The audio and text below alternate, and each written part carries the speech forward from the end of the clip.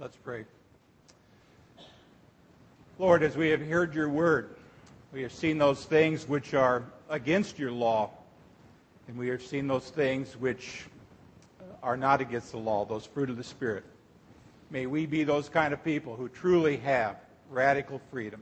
In Jesus' name, amen. I used to teach United States history and Constitution. In fact, at one point, I was that person. You had to pass my class in order to get out of school, that Constitution test. You had to pass Illinois Constitution as well. And so I'm not quite a constitutional guru, but I know a little bit about it. I was going to start today by asking you what the original freedom was that was granted here in the United States. In fact, I might just ask that anyway. The original freedom, number one freedom here in America. I'm going to give you a little clue. It's found in the Bill of Rights, and it is the very First Amendment.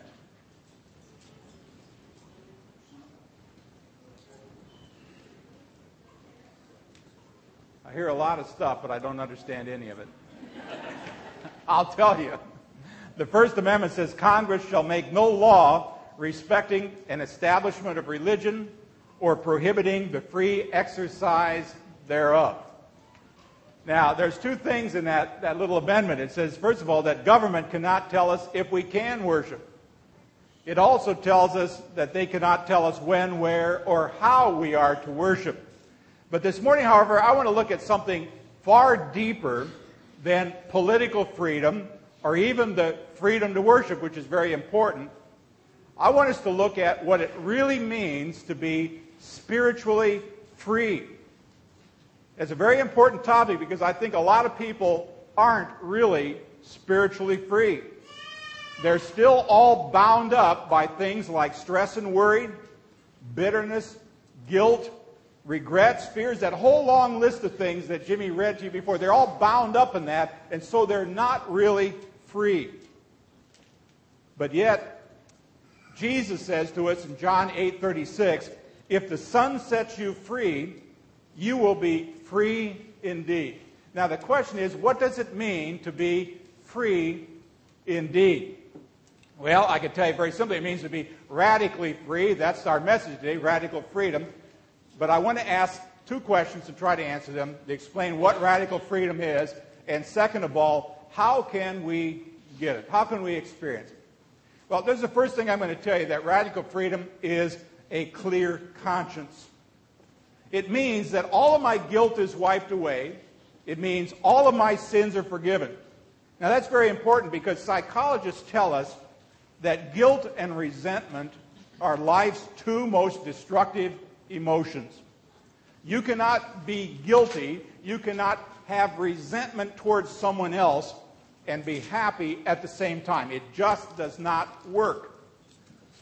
Not long ago, filling my van up with gas, I saw a little sign by the pump, and it said, a clean engine gives more power. I think we all know that. You got a bunch of junk in your trunk or in your gas tank, your car's not going to run very well. Well, I know people that are much the same way.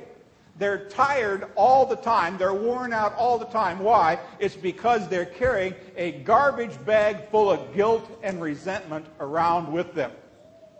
But God said a whole long time ago, let it go. Leave it up here. Leave it for me.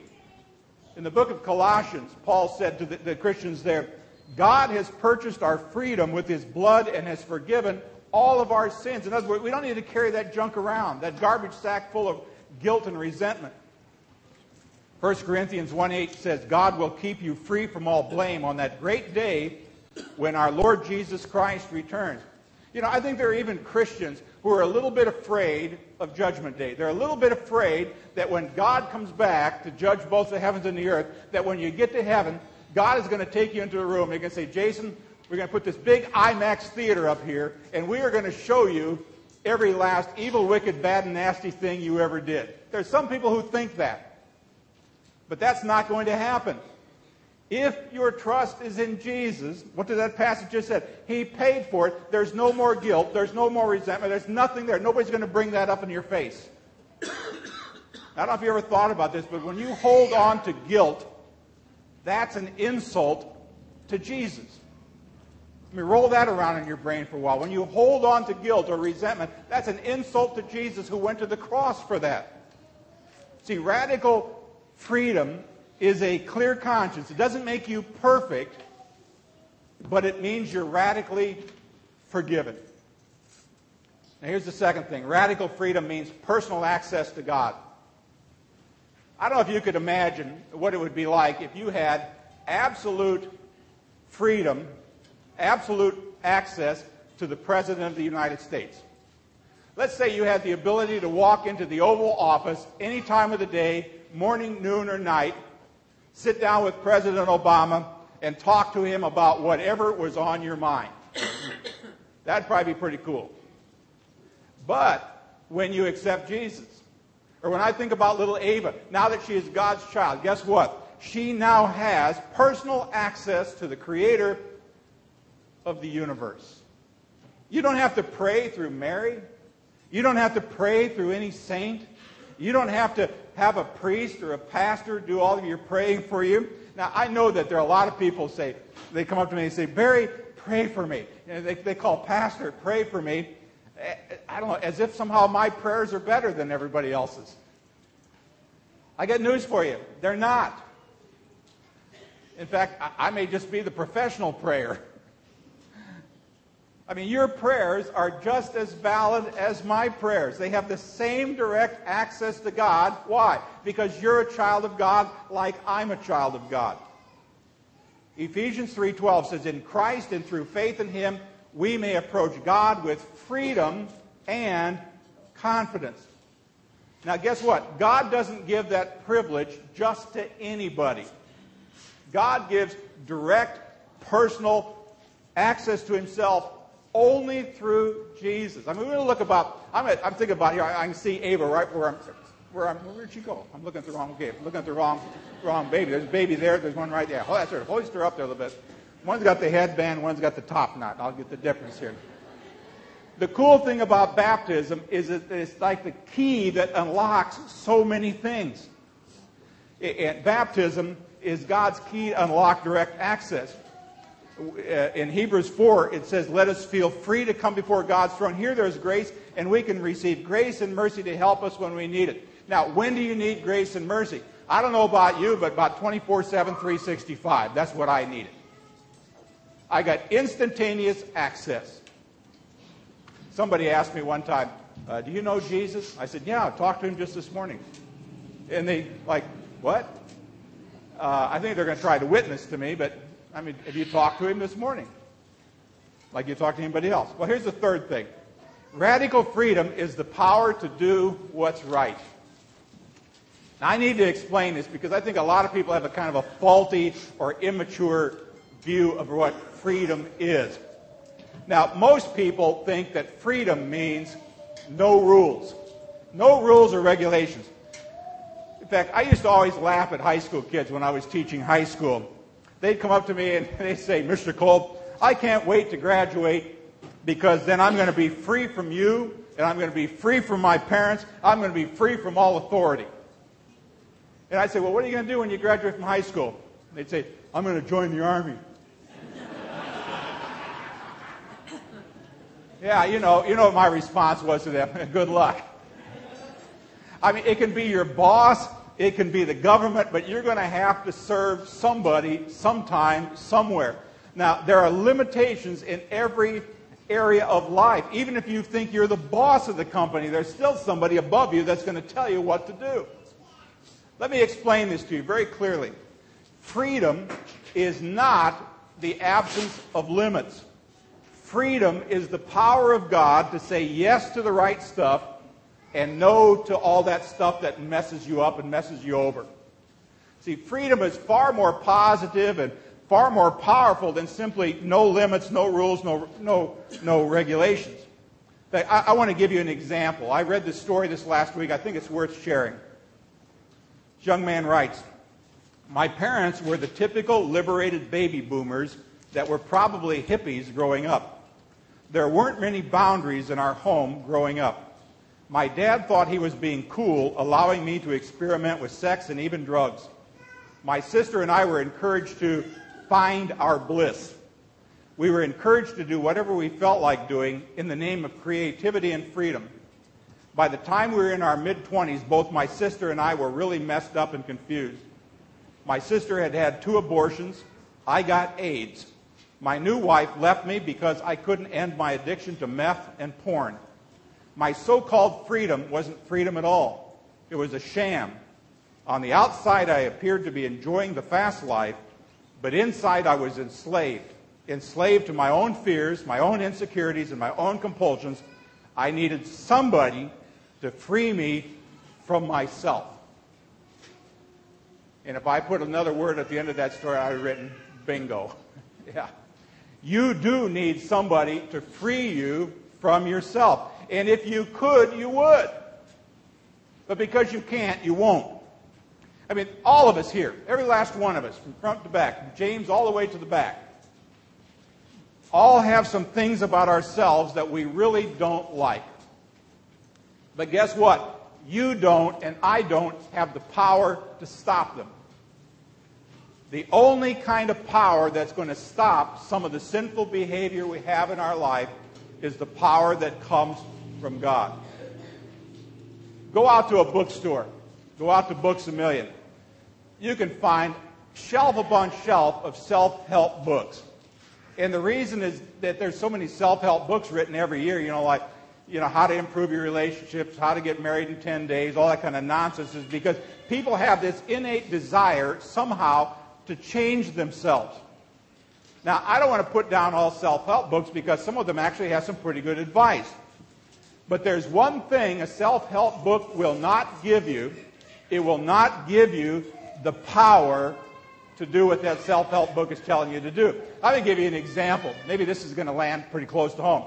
Any of you ever decided you were going to go on a diet? Got a diet book?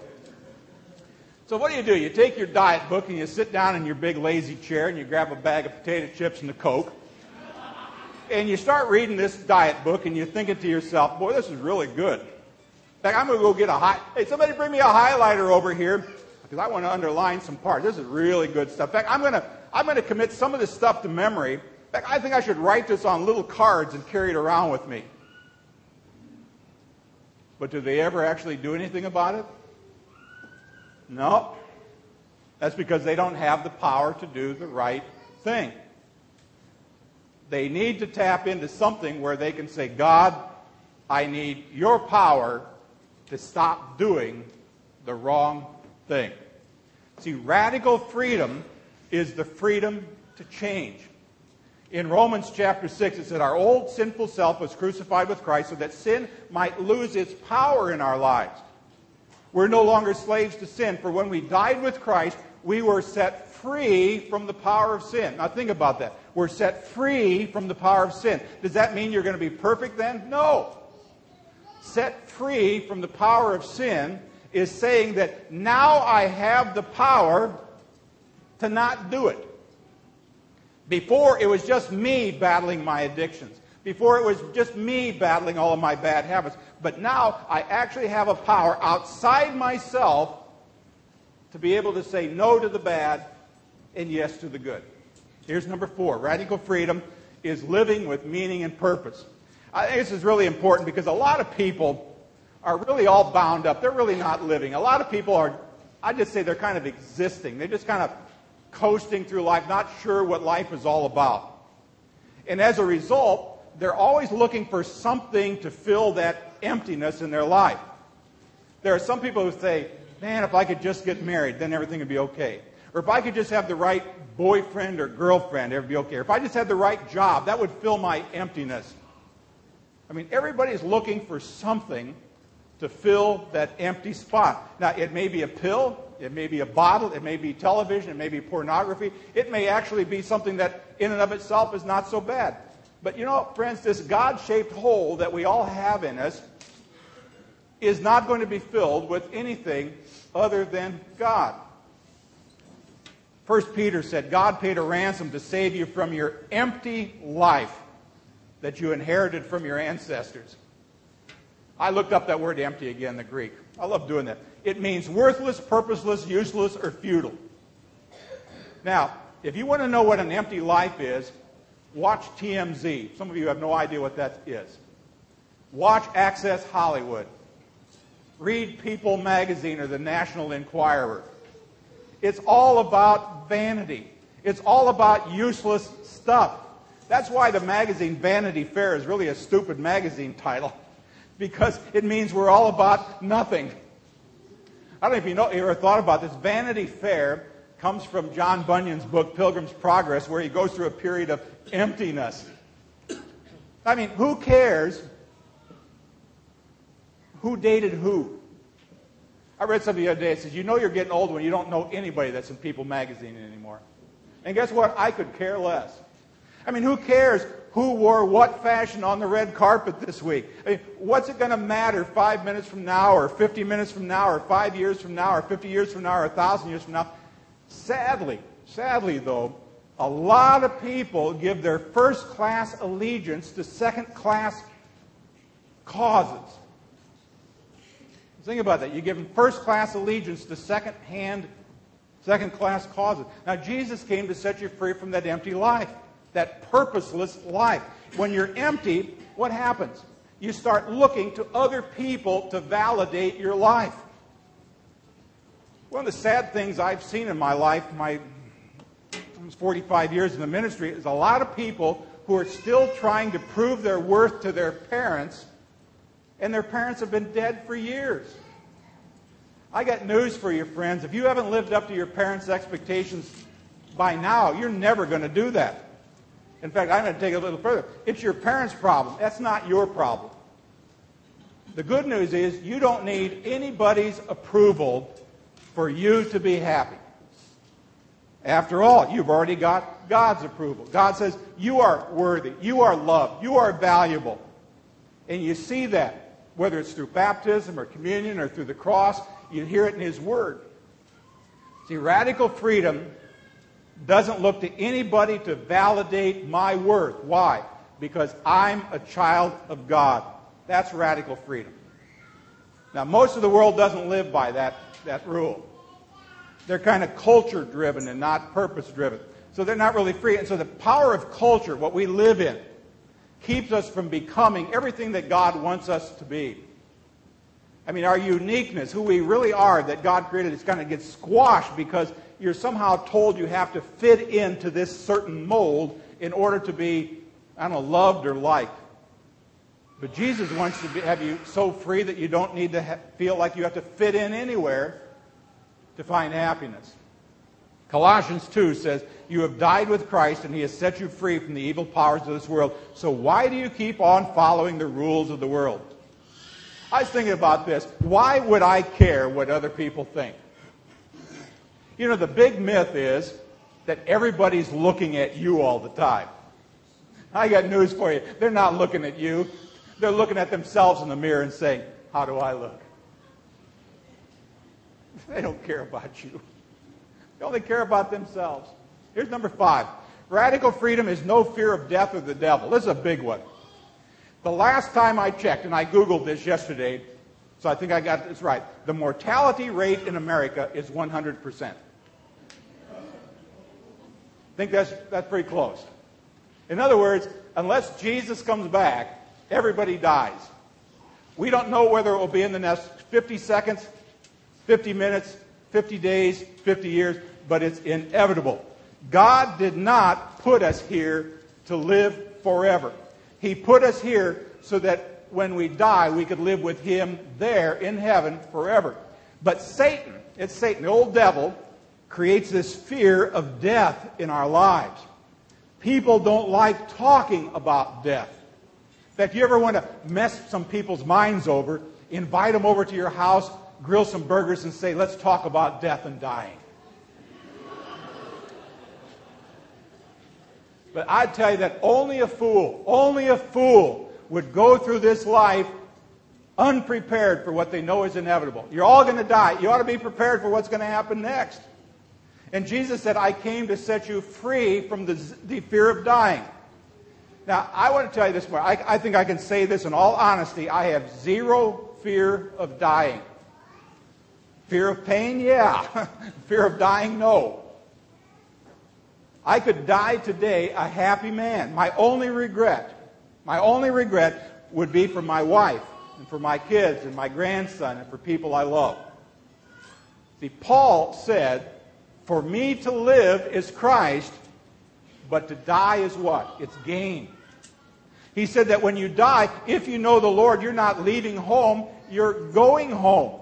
You're going where you were meant to be, and you're going to live there forever. So why would I want to be afraid to be with someone I love so much? Friends, when love comes in the front door of your life, guess what? Fear goes out the back. But when fear comes in the front door, guess what? Love goes out the back. Love and fear. Now, we're talking about Valentine's Day here the next day. Love and fear cannot operate in the same entity. See, Jesus not only frees us from the fear of death, but he also frees us from the fear of the devil. And believe me, if there are some of you this morning that do not believe in the devil, you want to come with me to Haiti in 2 weeks, where voodoo is still practiced? I could take you to places and make your hair stand on end to see the power of the devil at work. I don't need to take you there. It's there. And a lot of people are scared to death of the devil. But let me draw you a picture. Maybe you've got a pen or a pencil, you can do this. But I want you to picture your life as being a circle. So I'm going to draw a circle, and in there I'm going to write my name, Barry. I'm in a circle. That's my life. Around that, I'm going to draw another circle. Because the Bible says that you are in Christ. So here I'm in the middle circle. Next circle, in Christ. The Bible also says, I'm going to draw another circle around those two circles. The Bible also says that when you are in Christ, you are hid with God. And then I'm going to draw another circle around that one because the Bible also says you are sealed by the Holy Spirit. So you got that? Here's you. Then what? Then you are in Christ. Then you are hid in God in Christ. And then finally you are sealed by the Holy Spirit. Got that picture? What does the devil have to go through in order to get to you? I think we call it the Trinity, right? The devil has got to go through the Father, the Son, and the Holy Spirit to get to you. I mean, what did Jesus say? Greater is he that's in you than he, the devil, that's in this world. Now, can Satan dominate your life as a believer? Oh, sure. How? This may be one of the most important things I say today. Remember this. Satan can only control areas where you believe his lies. Satan can only control areas where you believe his lies. See, Satan has no authority, if you're a child of God, to take possession of your life. Now, he can mess you up really good if you believe his lies. He only operates by suggestion. See, when the devil gives you a thought, what do we call that? Temptation. When God gives you a thought, we call that inspiration. And when you get a thought on your own, we call that just plain dumb. No, I'm just kidding. Remember, the truth sets you free, but lies do the opposite. Satan is the father of lies, and if I choose to believe his lies, he's going to mess me up. So, the question is, how do I live this radical life? Let me give you 3 quick things. Number 1, always be submitted to God's Spirit. It means you're constantly talking to the Lord throughout the day. Jesus, what do you want me to do in this situation? You're surrendering, you're submitting, you're always yielding to that still small voice, that godly conscience. If you listen to God long enough, he'll give you the ideas. I love 2 Corinthians 3:17. It says, where the Spirit of the Lord is, there is freedom. Not religion, not a denomination, but freedom. So I let the freedom of God's Spirit live in me. This is where the power comes from. I got Jesus inside of me. And the more power I have to do something, the more freedom I have to do it. And the power that God gives you is the freedom to do the right thing. So I'm just going to submit to his power. Here's the second thing I'm going to do. I'm going to always trust the truth. That's the target I'm moving towards, trusting the truth. When you trust God's word,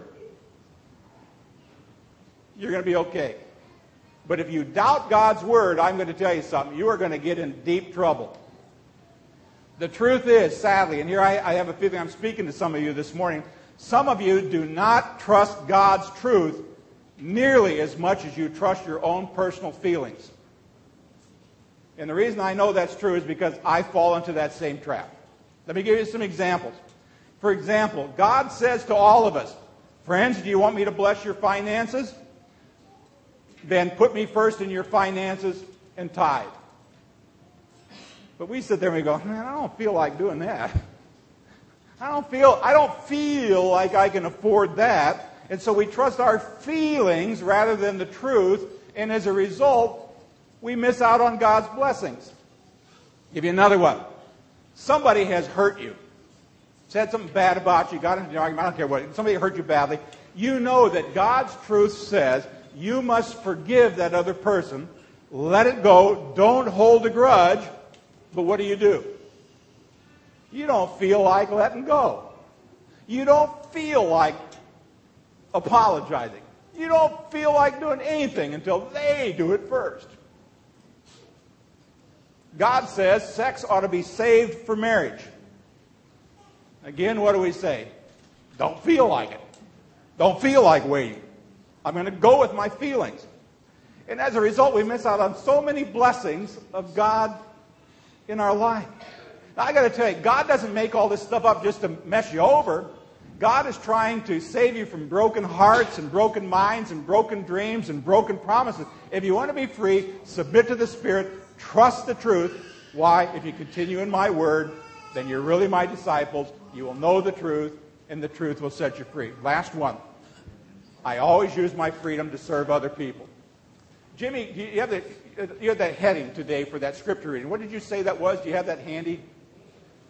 Because it struck me. It fits in this last part. Yeah, it goes from freedom to sin to freedom to serve. And that's really this last part. I have the freedom to serve other people. I mean, that's a really important point here. I want you to think about this. When you wake up tomorrow morning, if you were just to lay there for a moment and say, okay, God, let's review all you've done for me. 1, I'm completely forgiven. I have a clear conscience. 2, no matter what happens to me, I have personal access to you. 3, you're going to give me the power to say no when I need to say no and yes when I need to say yes. 4, you're going to give me a life of meaning and purpose. I don't need to depend on the validation of other people to make me happy. And oh, by the way, if I should happen to die today, that's okay because I know where I'm going. And I'm not afraid about what the devil might throw at me because I'm going to submit to the Spirit. I'm going to trust the truth. I'm going to give my life to serving other people. Think that might change your day if that's how you started your day? See, I think that's real radical freedom. Now, when you're that free, and you look around and you see other people that are still in slavery, what do you think that calls you to do? I'd suggest once you're out of prison, the best thing you could do would be to help other people get out of there too. Share the good news. And what is the good news? Well, the good news simply is Jesus sets people free. All my many friends down at Louisiana State Prison in Angola, these guys will tell you point blank, Doc, we are freer than most people who live outside the walls of this prison. That's what the Christian brothers will say.